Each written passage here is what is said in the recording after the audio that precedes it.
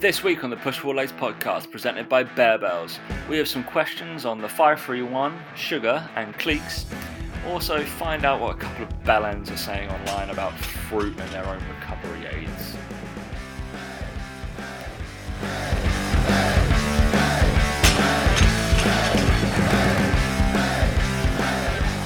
Alright, 3, 2, 1. I'm a traveller, Dan.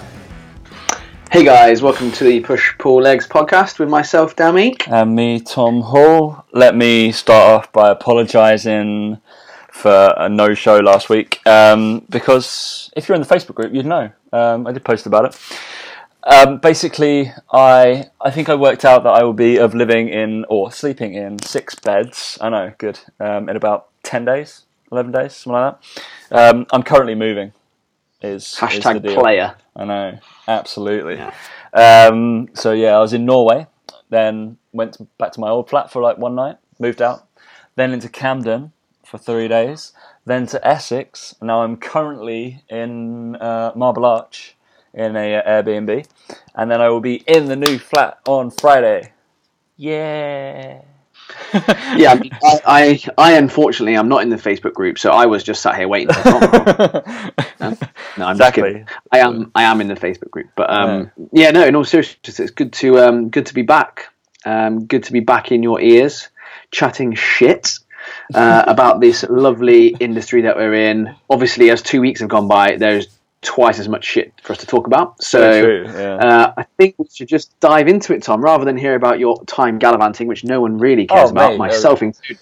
Mate, if you're on my Instagram, then you've had a treat. I've eaten out nearly every night, so absolutely brilliant. Mate, the only thing that has been interesting on Instagram the last week or so is the fact that it's Cinnamon Bun Week this week. Oh, mate, it is. I can't believe I'm missing it again. I'm so good. So I think we can talk about that slightly, because in the Nordic Bakery in London, there are cinnamon buns. Incredible. It's so today I unfortunately missed Monday because I totally forgot. But Tuesday, it was today. Even though I've got to come down and wait for my meat, but I can. Funnily enough, I know how to do it, but it's fine. It will fit my macros. I had cinnamon bun with apple jam in it. It was great because the cinnamon bun is actually it's sometimes a little bit dry if it's not like dead hot. But within like the layers, like the swirls, there was like apple jam, and it was class. It was good. So I'm eagerly awaiting like a white chocolate one or something like that. So it'd be cool, very cool. And follow my Instagram white chocolate stories. Or cinnamon, that's a bit controversial. Mate, it will be good if it's all melted and all great. I'll give a review. It's fine. At the end of the week, I'll be like blam blam. There's also mini cinnamon buns as well. They were like the size of my thumb. They were a bit weird. They were a bit weird, but it was like £1.30 for a tiny one. I was like, but like 3 of them did not add up to one big one, so that doesn't make any sense. So not cool. All right, so shall we jump right in, Dan, before we go off track even more, basically?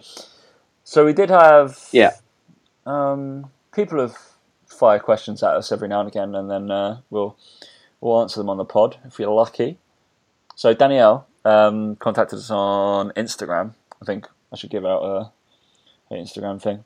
_Danielle_fitness. So we got.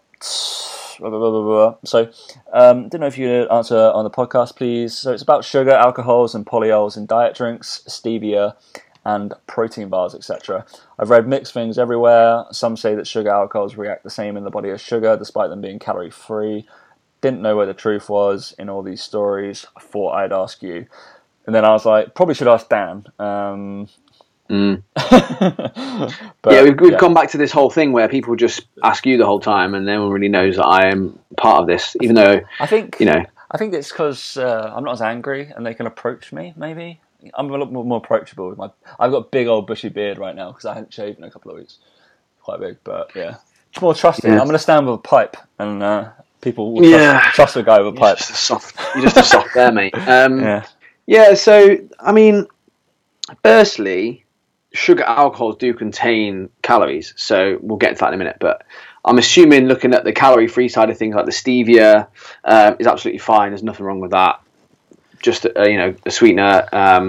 I think it's a natural sweetener. It's called a natural sweetener. And on a side note, it's fucking awful.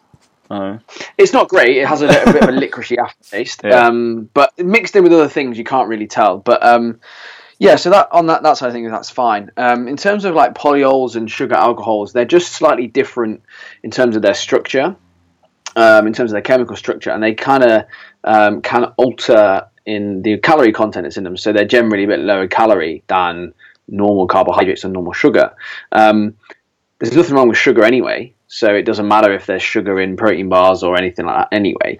But the reason they use these sugar alcohols is that they can remain they're still a little bit sweet, but they obviously have less calories in, and they often combine with fiber a lot of the time in these bars as well. So it gives them less calories per bar, but still gives them somewhat of a sweet taste. So a lot of the time you'll see like xylitol added to things, or sorbitol. They can be added to protein bars to make them taste a little better. And a lot of the time as well, these sugar alcohols or polyols, or even the fiber sometimes in protein bars, can cause people to have digestive discomfort. Some people are a little bit gassy with them, or they feel that they're not quite as functioning as well as normal. So if you have too many of them, that can occur. But likewise, if you have a bit of a dodgy stomach and you know that could be a factor. But from the point of view of the sugar aspect and all that sort of thing, it's just there's nothing to worry about in any of them. Again, as part of a calorie controlled diet, there's no issue, so don't feel alarmed by that. The only thing I will say on protein bars is that they are a convenient way of getting protein in on the go. I'm not a fan of consistently using them as part of a long-term kind of diet if you're trying to lose weight, just because I don't think they fill you up for very long. There are better choices you could make for the amount of calories that are in them, and I think it is just a little bit, I use the word lazy, but for me, if I've got clients sometimes and they're like, I'm just finding that I'm getting really hungry at the moment and nothing seems to fill me up, and I find out they're eating 2 protein bars a day. I'm like, well, you're an idiot. I don't quite say it like that, but it's like, well, you think about your food choices and look at, again, calories per centimeter that you of what you're eating, and there's not a huge amount of kind of volume in those bars. So I'm not against them at all. I have them myself, but if you are dieting, I think you should also potentially think about other go-to things. I think protein bars are great if you're bulking, or maintaining as a way to stave off maybe a sweet craving. But in terms of weight loss, the start of a diet, they're probably okay. But as you kind of cut your calories, I just think there are better options and also cheaper options. But anyway, that was a bit of went off on a tangent. But that's right. Anyway. On the back of that, because that's actually something that I've started doing, just because I wanted something a little bit more interesting and didn't want a protein bar all the time. There are like bagel thins, which are like half the calorie of bagels, and which are cool, just half bagel really, but bagel thins, and you can just chuck a bit of meat in there, and it only comes to about 200 calories. Great. Yeah, I just think it's like when I was dieting, like I would often look at it and go, "Well, right, it's 210 calories," and I'd be like, "Hang on a minute, I could have, a small slice of sourdough toast with egg whites and an egg with spinach, and like for the same amount of calories and nearly the same amount of protein, carbs, and fats. It's like 20 protein, 25 carbs, 8 fat. I can pretty much get the same looking meal." And in terms of calories, but I can look at that and go, well, that looks so much more appealing to me and also take me longer to eat, and there's more fiber and more goodness than like the protein bar. So I've kind of gone full circle with protein bars. They are useful to a degree, but I wouldn't use them as a primary source of protein in a diet, and I wouldn't use them as a primary kind of meal or snack. Even something like beef jerky is going to be better. So like for the same price, you can get a packet of beef jerky, which has got more protein, better quality protein, and less calories from carbs and fats that you can save at other time of the day. And it's going to take you longer to eat and probably keep you feeling just as full for just as long. So that's my opinion. But That's what you're here for, right? So yeah, exactly. Cool. Let's hope that kind of answers it. And off the back of that, because it was kind of sugar related, what I've written in my notes is Belland doesn't eat fruit. This goes on a video that I actually sent down today, but didn't watch, so we watched it together. Well, I didn't see it, to be fair, but yeah, we watched it together. But yeah, so we'll listen to it at least.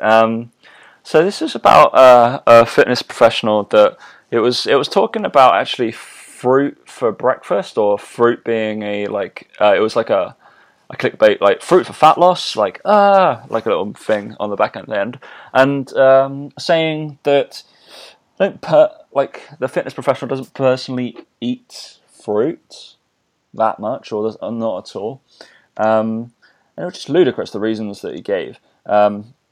And basically, he was really just trying to get it away from breakfast, really. I think that was the way he was like, just stop eating fruit for breakfast. It's got too much sugar in it. And he literally said, if you drink fruit juice, you're an idiot. I was like, well, idiot right here. I love some fruit juice. I've been into a Waitrose and with a trainer that we both know that we've had on before, Andrew Johnston, and we've both gone for the apple, just a bottle of apple juice, because we quoted, I don't have to eat the apple now, so I can just have the apple juice. I was like, yeah, it works, doesn't it? Essentially. Yeah, that's why you're a top quality nutritionist, Tom. Bear in mind, we were on 5,000 calories at the time, so we were just like, yeah. So, when we listen to it, it just comes across very condescending anyway, at the best of times. But the fruit juice thing, you're an idiot. It could be worded better, of course. But I understand the premise. If you're trying to lose weight, drinking calories probably isn't the best way to go about it. No. I'll give him that. But I realise that. Thank you. So I've got that down. It's just the total lack of understanding. This guy, some of the stuff he's said before has been so fucking ridiculous. It's unbelievable. But this is actually somebody that I've called out once, but gave evidence and everything. I was quite nice to him it was more of a physiological rant that he did. So yeah, I've just taken a real I don't bother with anyone anymore. I can't be dealing with it. Trolling and comments and stuff like that. But fruit for breakfast, right? Now, again, just to provide a little bit of context, he did sort of say fruit on its own for breakfast isn't great, blah, blah, blah, blah, blah. But then he was kind of going on the general trend of don't eat fruit, really. That was basically for breakfast. And he was going on and he was just wrong. He was going on about how it causes a big sugar rush and then it causes a crash. And I'm like, actually, mate, it's not. Two bits of fruit has got maybe 30 grams of carbs in it, of which the majority is going to be fructose, which doesn't have an insulinogenic effect anyway, so it doesn't actually cause a huge spike in blood sugar, which is what he said, so he's wrong anyway. But actually, eating fruit for breakfast is one of the best times to eat it, and the reason for that is that the carbohydrate that's in fruit is predominantly fructose, and fructose is metabolized in the liver, so it kind of goes to the liver first before it can be kind of utilized, right? And what happens with our liver is our liver stores glycogen, and then one of the reasons it stores it is so that when we're fasting and when we don't have enough available energy, it releases that glycogen into the bloodstream so that we maintain blood glucose levels so that we don't die. Pretty useful. I know, shocking. And then, so you're having fruit at breakfast at a time where you've gone through the longest fast you've had during the day, where your liver glycogen levels are probably fairly low. So you need to stock them back up again. Now, they can be filled up with normal carbohydrate, glucose, oats. I bet he probably recommends oats for breakfast, no problem. Oats would do the same thing if you didn't have fructose. But the point is that fructose is going to go straight to the liver. So it's actually going to re-synthesize that glycogen that you've depleted overnight. So wrong on the sugar spike and wrong on that you shouldn't have fruit at breakfast. If anything, it's probably one of the better times to have it. So yeah, up yours. Yeah, and it was just the general condescending tone of calling idiots having fruit at breakfast. And actually, like I said, I think fruit for breakfast is one of the best times to have it because it's a time when actually it's quite nice to have something sweet tasting at a time when you're often told not to. And yeah, I just think it's fresh. It's got vitamins and minerals. It's got fiber. And the sugar in it is not an issue anyway. I just think have some protein and you're fine. Like for the platform that like we know this person has, and for what we have as well. Generally, the people that we appeal to, apart from trainers, is the general public, and we want them to eat more fruit. Full stop. So yeah, it's just literally a post about eat more fruit. You'll probably end up not eating as many fucking fat sandwiches. All right, brilliant. We might put ourselves in a slight deficit. That would be a much better way to do it. Not like, oh, hey, you've just eaten 7 punnets of strawberries, you moron. That would be something that would not be so great. And do you know what? Like the reality as well of someone eating enough fruit in one sitting to cause any amount of fat gain, like from just that fruit, you'd probably have diarrhea before it even turned into any kind of fat anyway. Like it's the amount of fiber and everything else you're eating is just ridiculous. So it's just the whole thing around fruit is just mind-boggling. No one's going to eat more than 5 pieces of fruit a day. If they are, they're probably very, very active, in which case they're probably burning off the calories anyway. Like most clients when they first come to you who have no idea about nutrition don't eat a piece of fruit a day. Like, get a grip, man. And like no one, and it's the kind of person as well. Be like, oh, eat steak and broccoli for breakfast. No way, mate. No one's gonna fucking do that. You're an idiot. Like, you can't eat vegetables for breakfast. That's a really weird thing. And I used to be that guy sometimes who would be like, oh yeah, well if you really wanted it, then you'd think about potentially doing it. And now I'm like, no. It's like, no, you don't need to. Like, there's other ways of getting fibre in at breakfast. So yeah, we live and we learn. But like, I'm not.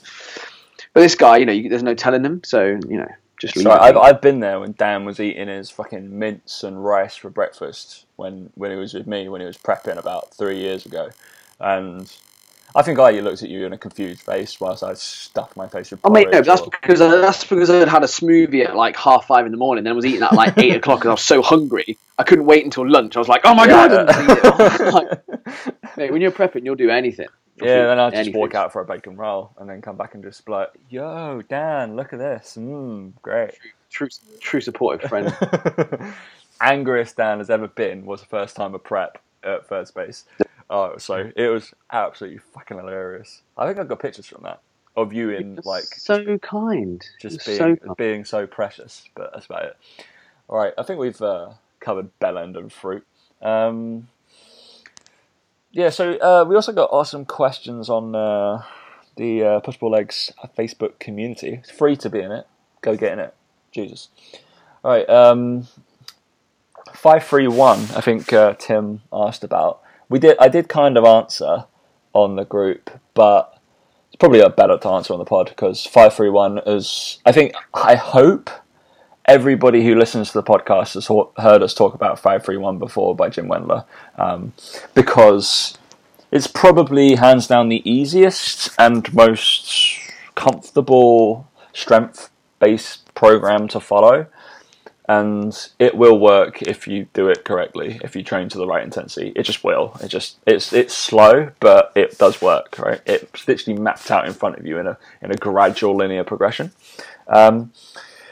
So what you wanted to know was what assistance exercises he was doing. The only thing I would say, I think I did say it in the post to you, Tim, was I think you slightly... realize that the 531 is a strength program and not a hypertrophy program.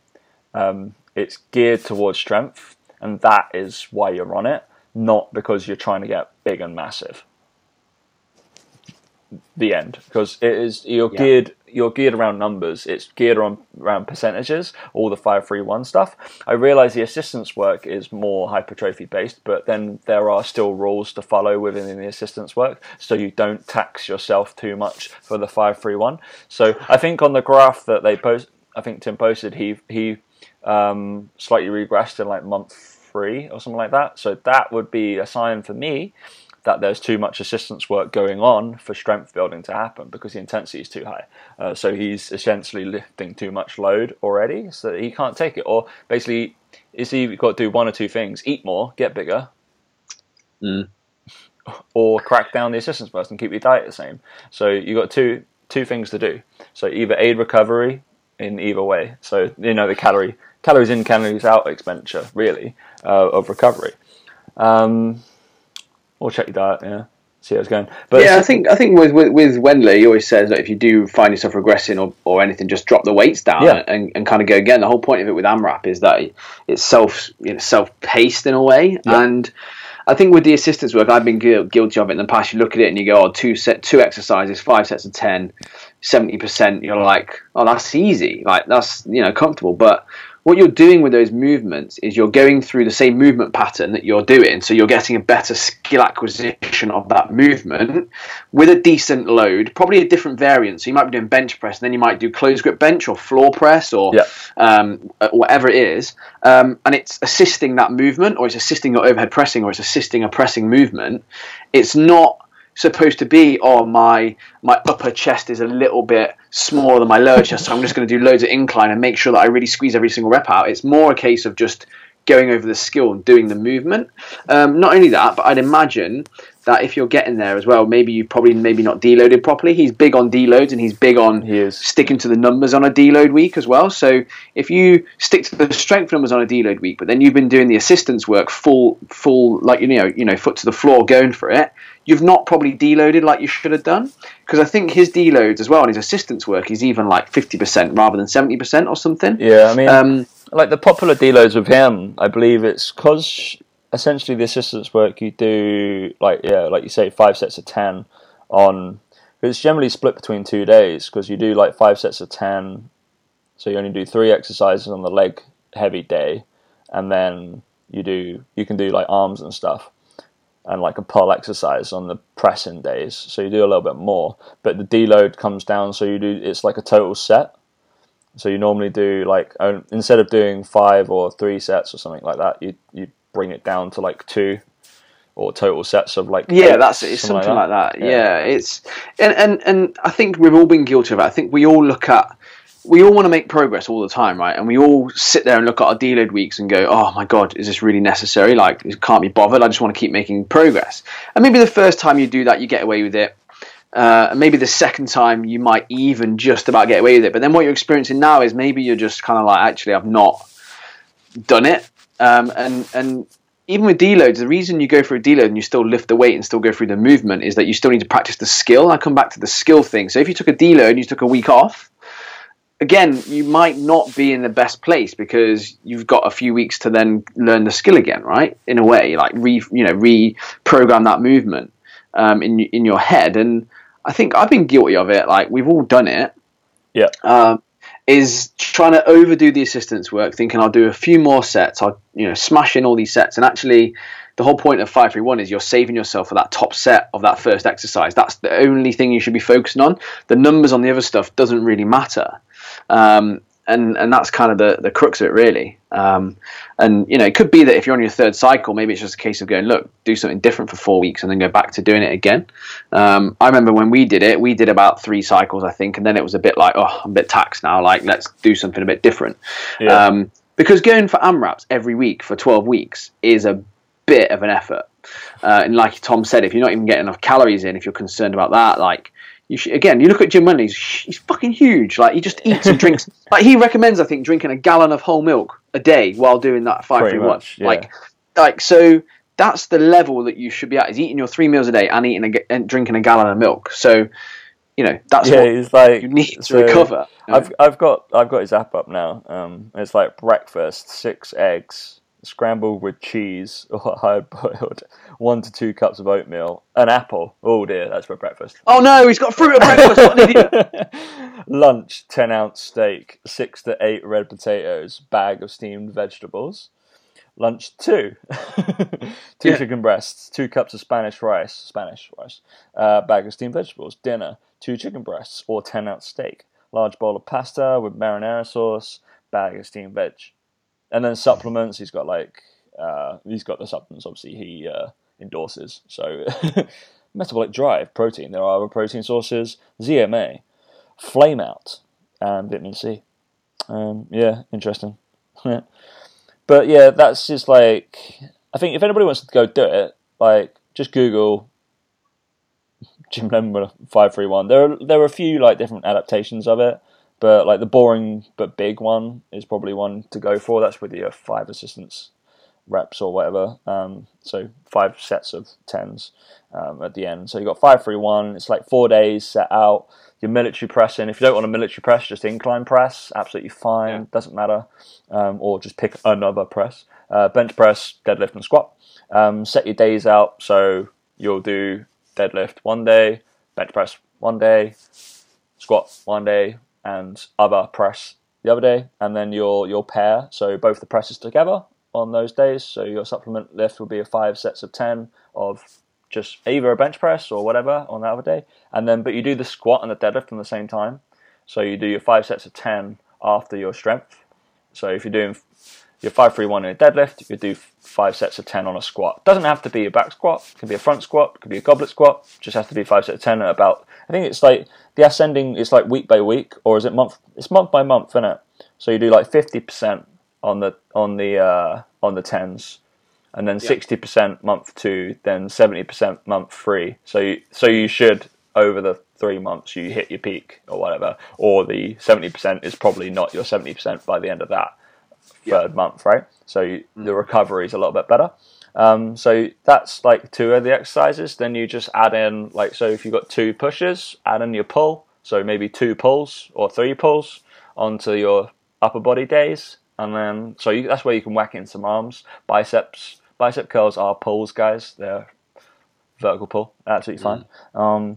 I think it comes down to as well with training. Like, I just think as trainers we try and again like overcomplicate it, and there's a reason that Jim Wender at his age and his amount of his stature has done it and been there and done it and kind of goes, look, it's as simple as this. And I do it a lot now as well. Like I've done that before. I've sit down and gone, I'm going to write the most perfect training plan. And I've sat down for half an hour and I've done it all. And I think I've done it. And I literally just go delete. Like, what the fuck am I doing? And then I just literally, all we're doing at the moment is we're doing push-pull legs. Great program, great setup, obviously. Amazing, wow. But we basically got 3 different push days, 3 different pull days, 3 different leg days. And essentially, on each day, you've got 3 compound movements. You've got an isolation. And then you've got like 2 exercises for your weak areas. So on a push day, for example, it's like bench press, overhead press, and maybe like machine flies or pec deck. And then you've got like lateral raises maybe. And then you've got triceps and maybe another triceps. Like as simple as that. You do not need to do any more of that. If you're doing 3 sets on those exercises with the varying rep ranges, and on another day you might do like incline bench, cable flies, and maybe seated military press or whatever. Yeah. But like, if you're doing those exercises at the right intensity, you're engaging the correct muscles, you do not need to do more than that. There is no point. You can, obviously, if you really want to, but you're getting into the realms of like over-programming. I think a lot of people do this. They like periodize things for periodizing's sake. And it's like, it's a waste of time. Like, you do not need to go to that extreme if you are just a normal lifter. If you are going into a powerlifting meet and you are at the elite level, yes, you can start being a little bit smarter with these things. But the majority of us just want to get stronger or just want to get bigger. And the reality is we do not need as much volume as we think we do. We need more recovery than we think we do. And we need to eat more calories than we think we do. And that's it. People are scared to eat too much. They're scared to rest too much. And they're scared that they're not doing enough in the gym. And the reality is if you switched your view of it and you concentrate as much on your gym program and your periodization and your training as much as you did your sleep, your recovery, and your nutrition, you'd be in a better place. Jeez, Dan. Mic drop. I'm going to aid, like, diet, sleep, supplementation. You come back to it, and as a trainer, it's like, you don't build muscle in the gym. You break it down. You build it outside of that. And I know you need the right stimulus, and I get that. You need to train with the right intensity. But again, if you're doing it properly, you're doing it correctly, you do not need to do more than 9 sets for your chest for it to grow. Stop. You do not need to do any more than that. Twice a week, 18 working sets over the week is fine. Same with shoulders, same with back, same with quads. Like, you do not need to be killing yourself in the gym. Stop using body parts, Dan. Come on. Well, yeah, but all right, well, that's just that's kind of what I know. But at the same time, the same thing applies though to like squatting, right? If you just want to get better at your squatting, people think that you just should be doing more working sets, more. That's all they think about, and actually they don't think about every session you're going into. Then you're maybe like 5% less recovered because you're trying to do more, and the next session you're 5% less recovered, and that accumulates, and then you get to the position that this guy's in. I'm sorry, I've forgotten his name. Where you just haven't recovered, probably. Yep. Having a week off where you eat shitload of food, you do some light squats, you'll probably find you'll feel amazing. But it's having the balls to do that, and having the balls to eat 500 grams of carbs a day and not really squat that much and worry you might get fat, but knowing that in a week's time you're going to feel loads better. Which is literally what I'm doing right now, because I called it pretty much. Because of all the move, I went to lift today, was meant to work up just to a single, and then back off next week and then ramp up again for the meet. And then, because of all the move, worked up to what was like a 90% single. The 90% single felt so hard, it was unreal. I just was like, nope, unload.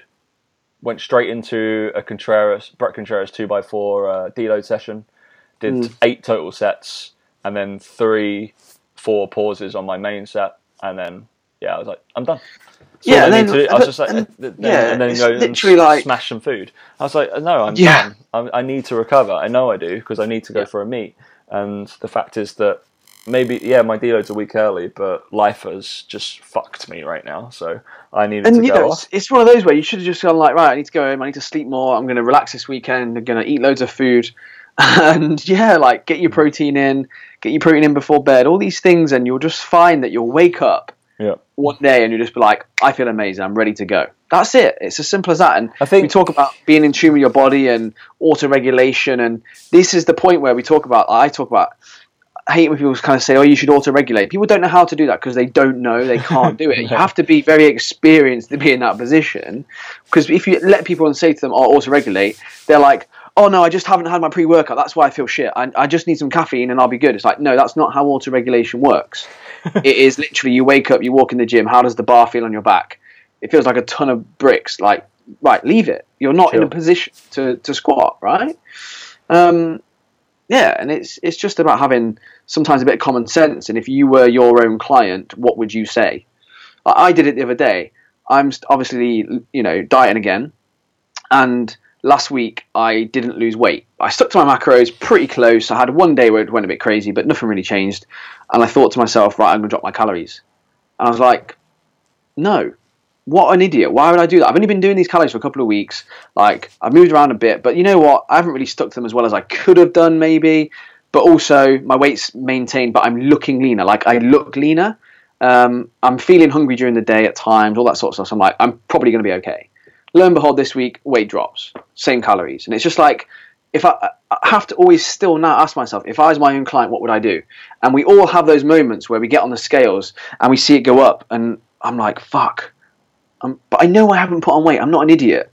But you still have that momentary second where you're like, oh my God, I need to drop calories. And then basically what used to happen is I used to take a day to come to that decision. And now it takes me a second. I go, no, you're being a twat. Move on. It just takes time. And it's the same thing with the gym program. Is it just, you'll learn from it. Exactly the same with the lifting. That's what went through my head today. Because maybe, I don't know, probably a year ago, I would have been like, no, I'll come back tomorrow. I'll do the same, like maybe in a couple of days. It's just a couple of days. I'll come back and do that session then. Like, no, don't need to. I know all of my other side effects, and I know I'm being in a little bit of a deficit as well, because my weight's got to come down slightly for the meet. I was just like, no, it's just this week. My deload has come a week earlier than I programmed it. Literally it. I was like, all right, cool. Back off, go. I know I can lift more than the weight I lifted today, because I wasn't peaking for this week. I was peaking for fucking ages. Yeah. So, yeah, it's just annoying. But on the 5-3-1, more of the assistance exercises, I think they wanted to work out. Do 5 sets of 10s, or 3 sets of 10s. Pick, a pull. Pulls, basically. Do a shit ton of pulls, because that's what is going to be needed. I think that's what Wendler says quite a lot. So, and then he puts in a load of core stuff. So, like, some sort of. Dan did a video of a barbell rollout So there you go. Go check that out on Instagram. By the way, I bet you were absolutely lit up after that. I must have done about 6 reps. My core for 3 days was like in pieces. I just don't train at all so much. But, I was like, when I saw that, I was like, that's something Dan doesn't do. Like, so one of my clients asked for a demonstration of how to do a rollout. So I was like, I'll do this demonstration. And then I did it, and I thought, screw it, I'll just put it on Instagram. But like, I did it, and I was like, obviously, and that's the other thing. I'm not being big-headed, but obviously because I did it properly, it doesn't take that many reps. I did 6 reps properly, and I was like, oh my god! The next day, I was like, I really feel that. Yeah. If I'd have done 3 10s, I would have not been able to cough or breathe. Probably. But it did make me realise that I just don't really give a huge amount of attention to it. But it's just one of those things where if you do an exercise properly, you don't have to do huge amounts to get it right and to engage the muscle and to get that their benefit. Yeah. So anything like pad-off presses, hollow holds, ab rollouts, TRX rollouts, I'd be a fan of. Anything like that would be pretty cool to put as assistance work. Then just do a shit ton of pulls, face pulls, dumbbell rows. Keep it simple, bro. That's all we need. Yeah. Cool. Don't go overtaxing and think you have to do a load of bent over rows and stuff like that because you're working enough on your deadlift. So you're absolutely fine. Just keep it simple. Wrap it up, and eat, basically. Yeah. Simple and eat. And don't get confused about its strength programming. All right, cool. Move on a little bit more, Dan. I think we got asked about, I pronounce this just clicks, but it's cliques. And what we think, we got asked about what we think about cliques in the fitness industry. I'm guessing in the fitness industry, not just in general. And I guess are we part of them? Are we part of one? Are we part of several? What do you reckon? I mean, fitness cliques, it's just like groups of people, right? Who stick together and have a view of maybe things, and you might have the evidence-based clique and the bro clique, I don't know, trolling clique, I don't know, whatever they might be. But I don't really understand the question, to be honest. Like, what do I think about them? Well, they exist like in every part of life, in all communities, in all walks of life. It's just a group of people who stick together and have got each other's back, I suppose. And the only thing you have to be careful of is you don't create like an echo chamber where you're surrounding yourself with the same people who just tell you you're amazing all the time, and you think they're amazing, they think you're amazing, and you actually get out into the big bad world and realize there's a lot more people out there than just the 5 people whatever that are in your clique. But I just think you just have to be very careful how close you get to people. Like with Tom, I regret every day that I got close to him and did this podcast, right? And you just have to be really careful. It's one of those where I've known Tom for years. We got on really well at the gym, and I know him day to day. So we knew it was always going to kind of be all right? But sometimes you just have to be careful about who you join, I suppose, or anything like that, or who you spend a lot of your time with, because you have to make sure that they have your interest at heart. And I think you need to surround yourself with people who will tell you when you're being a fucking idiot. That's more important than someone telling you that you're amazing all the time. We, at Team Pox, like in our office, we fall out all the time. We always have tough conversations about things, and that makes for a better team. It makes for a better environment and stuff. And likewise, we don't just go to the same people all the time and go, "Oh, how do you think we're doing?" "Oh, yeah, you're doing great." We don't want to hear that, "Oh, yeah, you're doing great," if you're not. You don't want to be lied to and stuff like that. So I don't really know what else there is to say. I'm not going to bash any other cliques or anything. I don't really know any, part of any. I don't think I'm part of any. I don't know if you count the people you work with as a clique. I think it's more other people in the industry. But there are obviously people who are closer than others to each other. I think we've got our push-pull clique, obviously. Right. If we're determining that as a group, then a group of people. If you're in the Push Pull Legs community group, you can't be in any other podcast group. So, I mean, that Muscle Box Radio one, fucking awful. Yeah, yeah, but I guess I guess online it kind of becomes apparent that a lot of people move in the same circles, a little bit more than like in day-to-day life, I feel. Because in the online world, you kind of get to know people online, and it's a bit. I always find it a bit weird because obviously you introduce yourself like if you ever see them in person, but you kind of already know them and you think you're in a clique. Well, I think there is some sort of clique, and that's you even stay away from them at like industry meets or something like that because of they're in like that association with that, or you don't really like what happened with that brand or something that's going on. You're like, they've got associated with that, I'm not really going to touch them, when they could just be a standout guy, and you don't really know what the circumstance, what made them to make that decision. It's just because you don't know each. I think it's just because of the way I know online personas are created. It's just tough to take people at face value as well. So I think if we ever meet anybody that we haven't met online, I think we should say it. If we ever meet anybody that we kind of we've met or know of online, we should just take them as that's our first meeting and kind of almost forget about all the stuff online and just say hello, unless they fucking recommended not having fruit for breakfast, then all right. But you should probably be interesting to see. I'm sure most people are quite nice. I just think it's one of those where online people forget how big the world is out there. Yeah, sure. You know, I've been guilty of it in the past of not doing something or not pursuing an idea because I was worried about maybe how other people in the industry would perceive that decision.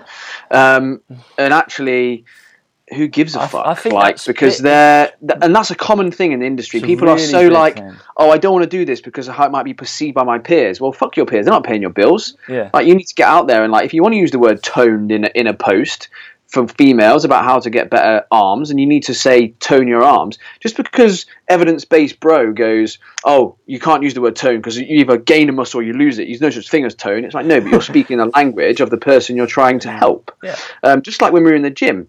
There is no way I would talk to the people in the gym the way I talk on this podcast because I'm aware of their knowledge and I'm aware of how little they knew or how little they cared about my knowledge. They just want to go in the gym and perform better. So and I'm like, right, that's how you do it. Dan is far more polite on this podcast than he is in real life. I mean, you should fucking hear.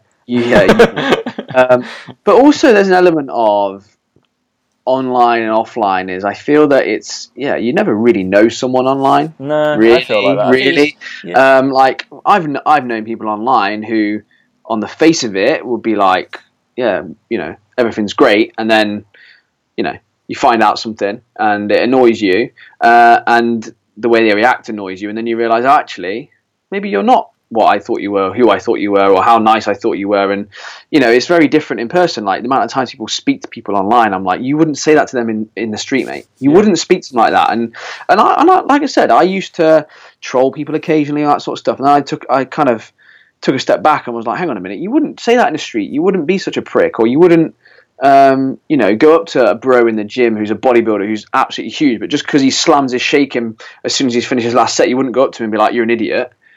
He's like, you wouldn't do it. And it's, people kind of, I think, sometimes treat the online world as though it's something different, and then they're surprised when they get in the real world and they can't communicate with people or understand people. And, you know, it's just really weird. Like when we go to like these trade shows, like when you meet these people, it's really nice to meet them, and like they're really nice people, and you're like, oh, actually you're different to how you come across on social media or whatever, and you're like, actually you're a great guy, you're nice to speak to, or nice, you know, you're a nice woman or whatever. And it's not always as, sometimes when you read someone's post online and you're like, oh, they always come across really blunt, and it's like because you don't use, you know, grammar, but then in person you see them and they're real nice. So I just think you have to be aware of the online world, and I try not to give it any in the kind of the public realm anyway, any kind of thought. I think in groups and stuff like that, I'll happily comment and give my opinions, and I'll joke and laugh with the best of them. But actually, if people tag me in a post like, oh, what do you think of this? I'm like, I couldn't give a shit.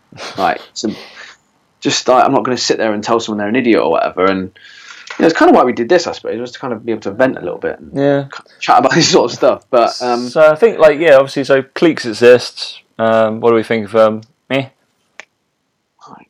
Not a big not a big care. Like, I think probably people think I don't know, me and Dan are within some sort of cliques, but apparent to us. There's also an element here of like, oh, if you're friends with this person or you're seen talking online with this person, that you can't speak with this person online, or you can't do this. Just because I don't like someone doesn't mean that I don't like you because you like them. That's not how this works. Whoa! That's completely fucked my brain. What you just said. Wow, you like this house move has really done really. I said just because I don't like someone, it doesn't mean that because you like them that I don't like you. Wow. That makes sense, doesn't it? I'm not an idiot. That makes sense. And it's that whole assumption of like, it's so school, like playground, like, oh, you're friends with so-and-so, so you can't be friends with me. It's like, seriously? Like, there's some people Does that allude to, I mean, within our industry, that has been said, is referring to me and Dan before in a group was, what do you think of what they think about me, which was quite funny. But yeah, it's like, that was odd. We were like, tag us in it. You want to ask us what we think about you, then we don't care. It's all absolutely fine. But we thought that was quite funny, and we were like, oh, if you want to talk to us, then talk to us. Don't just, or we'll talk to you. It's fine. We're not saying anything silly. But within cliques, I don't think we're in any ish. I'm in my massive third space clique of all my students. No one likes us. No one likes us to be in a clique, so we haven't got any friends. So we can't be in one. We'll do a Facebook ad for it, being the PPL clique. It'll be like us and Sook, and that's about it. He'll be coming on it. And Phil Lerney's such a nice guy. He'll come in our clique. It's alright. Yeah. Tony Gentlecore, he'll be in our clique. He's fine. Star Wars. We'll just chat Star Wars. That's about it. And food. I might join a Bold Man clique. Mate, at least I won't be taking piss out my hair. Like, when I was at that trade show and I was watching those business guy, that was possibly the. I reckon if I join a Bold Man clique, I could be I could be like the leader because I've probably got the most hair for a bald man. Like, I've still got a little bit of hair. I'm going bald, obviously, but they'd be like, look at me and be like, oh my god, you got a full head of hair. I'm like, not really. Great. Not really. Struggling, mate. All right. So we also get asked about what is the biggest determining factor to your client's success? Adherence. Listen. Question. Don't always take us as listen, but don't take us as gospel. We make mistakes.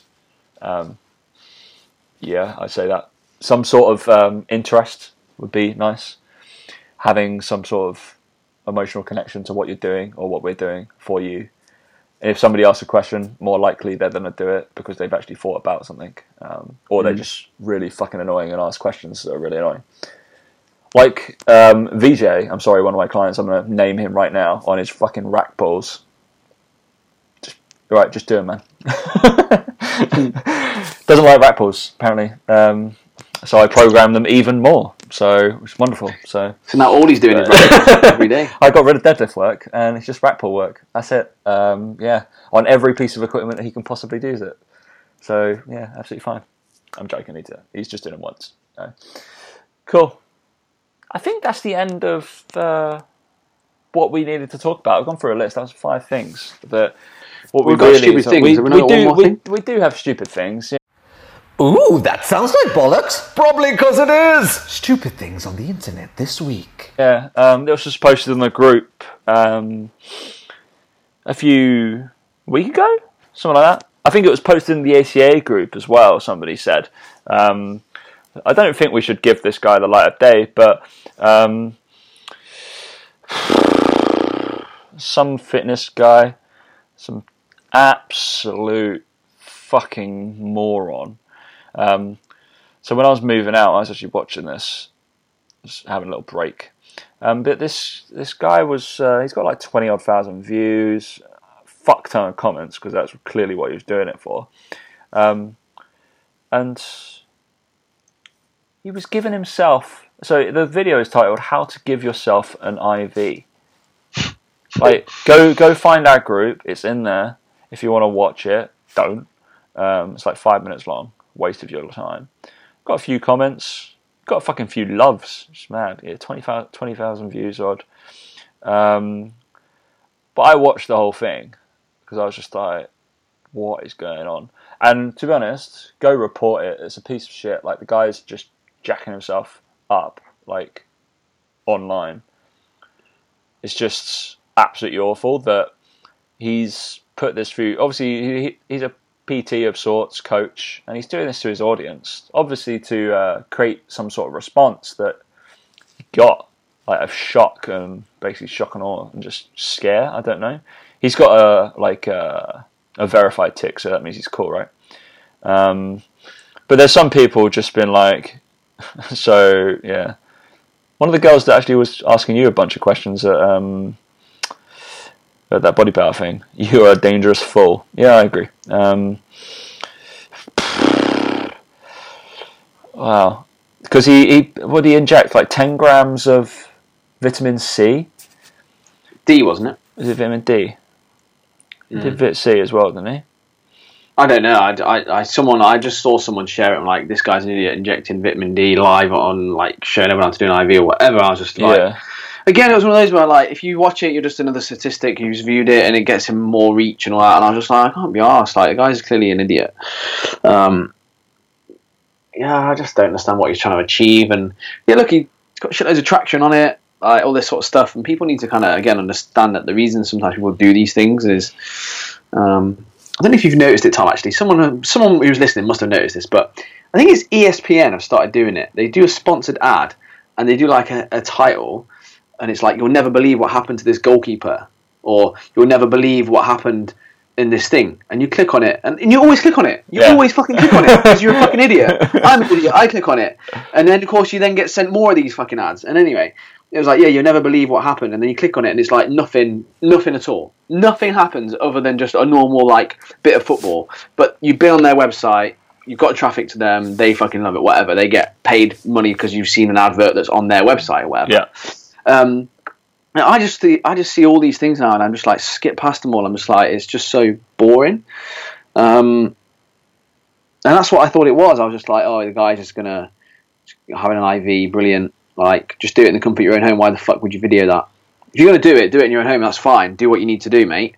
Or better still, get someone who's medically qualified to probably give an IV. So, but even if you don't, even if you want to do it yourself, I actually don't really have a problem with that. But don't show it off, and don't be like, this is a cool thing to do. just even the thing though. So some people have commented, like, there's some guys that I've evidence-based check. I've done a load of PubMed search for the evidence on injecting like vitamins like this straight into for therapeutic or preventive effect. There's no published evidence for any of the stuff that you just said or any condition. There's like one piece of medical literature, and that's it, for the use of asthma.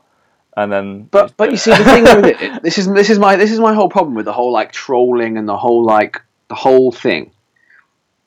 Every comment on there pushes that video to reach more people. Yeah. And the whole reason he's done that is to get it to reach more people. Now, if the people who are like angry just reported the video and did nothing else on it, yeah, then that's fine. But by commenting, do you think he gives a fuck what Susie from the gym thinks about his IV video? He doesn't care. All he cares about is he's looking at that going, look at that reach, look at how many people have interacted with this, look how many more likes my page has got now. He won't do that video again probably, and he'll probably carry on posting what he normally posts. But my point is that, like, don't fall for it. Don't engage with these fucking idiots. It's like the guy with the fruit at breakfast. The reason I don't comment on his video, because then it gets seen by more people. The more people who comment on it. And I understand the argument of sometimes trolling so that people watching can learn, but you're not going to learn from someone going, you're an idiot, you're a fool, you can't put this on Facebook or whatever. No one's learning from that. Like, people know watching that is probably not the greatest idea in the world. Yeah, and I just think, So anybody with half a brain cell who is not a doctor or have any is not a medical professional, don't give yourself an IV. There you go. End of. There's our advice. Yeah. And like I said, he's not even like, it's not even going to help in any way, really. Like, evidence based or whatever. He says he said it's, well, obviously it's not considered a PED. he was like, one of the some of the 5 side effects are better mood, more energy. What? Jesus Christ! Increased fat burning, moron, knobhead. Right. Yeah. Well, I'm glad we're back, Dan. Good. We are back, mate. I'm glad we're back as well. I missed it last week. I felt really good about this week. Yeah. So I don't think there's anything massively. Well, if anyone's still listening at this point, well done, you made it through. Which most people don't, let's be honest, because it usually gets boring by now. Right. That Team Box have got a training workshop on the 29th of October in Bath, which is a Sunday. The link is on our website. The link's also on our Facebook page. It's also on my Instagram profile. But it would be really good if you wanted to come and you want to learn how to train properly, like all the things we talk about when we talk about engaging muscles, hitting the right muscle, how to train for hypertrophy. This is not going to be a powerlifting seminar like Tom's going to put on. But if you're interested in the more physique aspect of training and hypertrophy and how to actually perform exercises using the muscles you should actually be using, unlike Jim the other day in the gym who I saw doing barbell rows, and he looked fucking woeful because he was not using the correct muscles that he should have been using. And I do realise I said Jim in the gym. Yeah, I was really joke. Is that we're basically going to go through all the major movements and how to engage and activate and everything the right muscles so that you're getting the most out of your training. And more importantly, you can come and see me and say hello, which is amazing. But yeah, so stay tuned for more information on that. But yeah, it's live. You can sign up now. You can get going there now. Get your ticket, and all 6 of us will be there. But the main thing is I'll be there, right?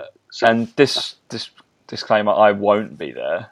Even more reason to come. More reason to come. More reason is the fact that 29th of October is my birthday. So even if I was invited, fuck you, Dan. It's a birthday and I've not even invited you. I know. God. Dickhead. I don't want to go to a bodybuilding meet anyway. I don't even know what you do. You're just going to do bicep curls for 10 sets and then jog on. Yeah, then have a protein shake. All right, brilliant. Well, straight after. As soon as you finish. Most of my seminars are about movement mechanic, but it's right. Cool, Dan. I haven't got anything to talk about, to be honest. All my third space seminars are lovely. All very. I should film them. I've seen the people half asleep in your seminars. Yeah, I know, they're great. It's good.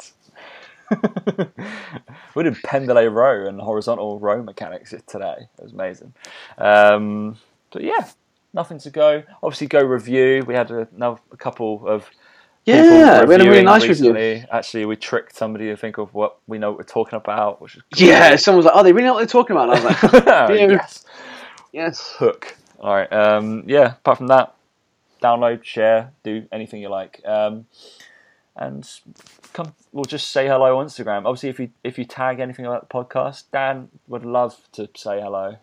I mean, no one ever tags me in anything to do with the podcast. My Instagram handle is @DanTeamBox, but that doesn't mean that I'm not involved in the Push Pull Legs podcast just because I don't have Dan Team Box and Push Pull Legs podcast on it. That'd be a bit ridiculous. Yeah, it'd be crazy. But yeah, you can tag me and stuff about the podcast and anything you see, and I've got no friends, so I'd like if you could more like tag me in things. Dan lives online as well, so he's more likely to get back to you straight away. Yeah, I generally do get back to everybody that message me anyway, so we're all good. I wouldn't know if I get back to you or not because I've never had any messages. So yeah, all right. Thanks for listening, guys, and we'll catch you next week. Catch you next week.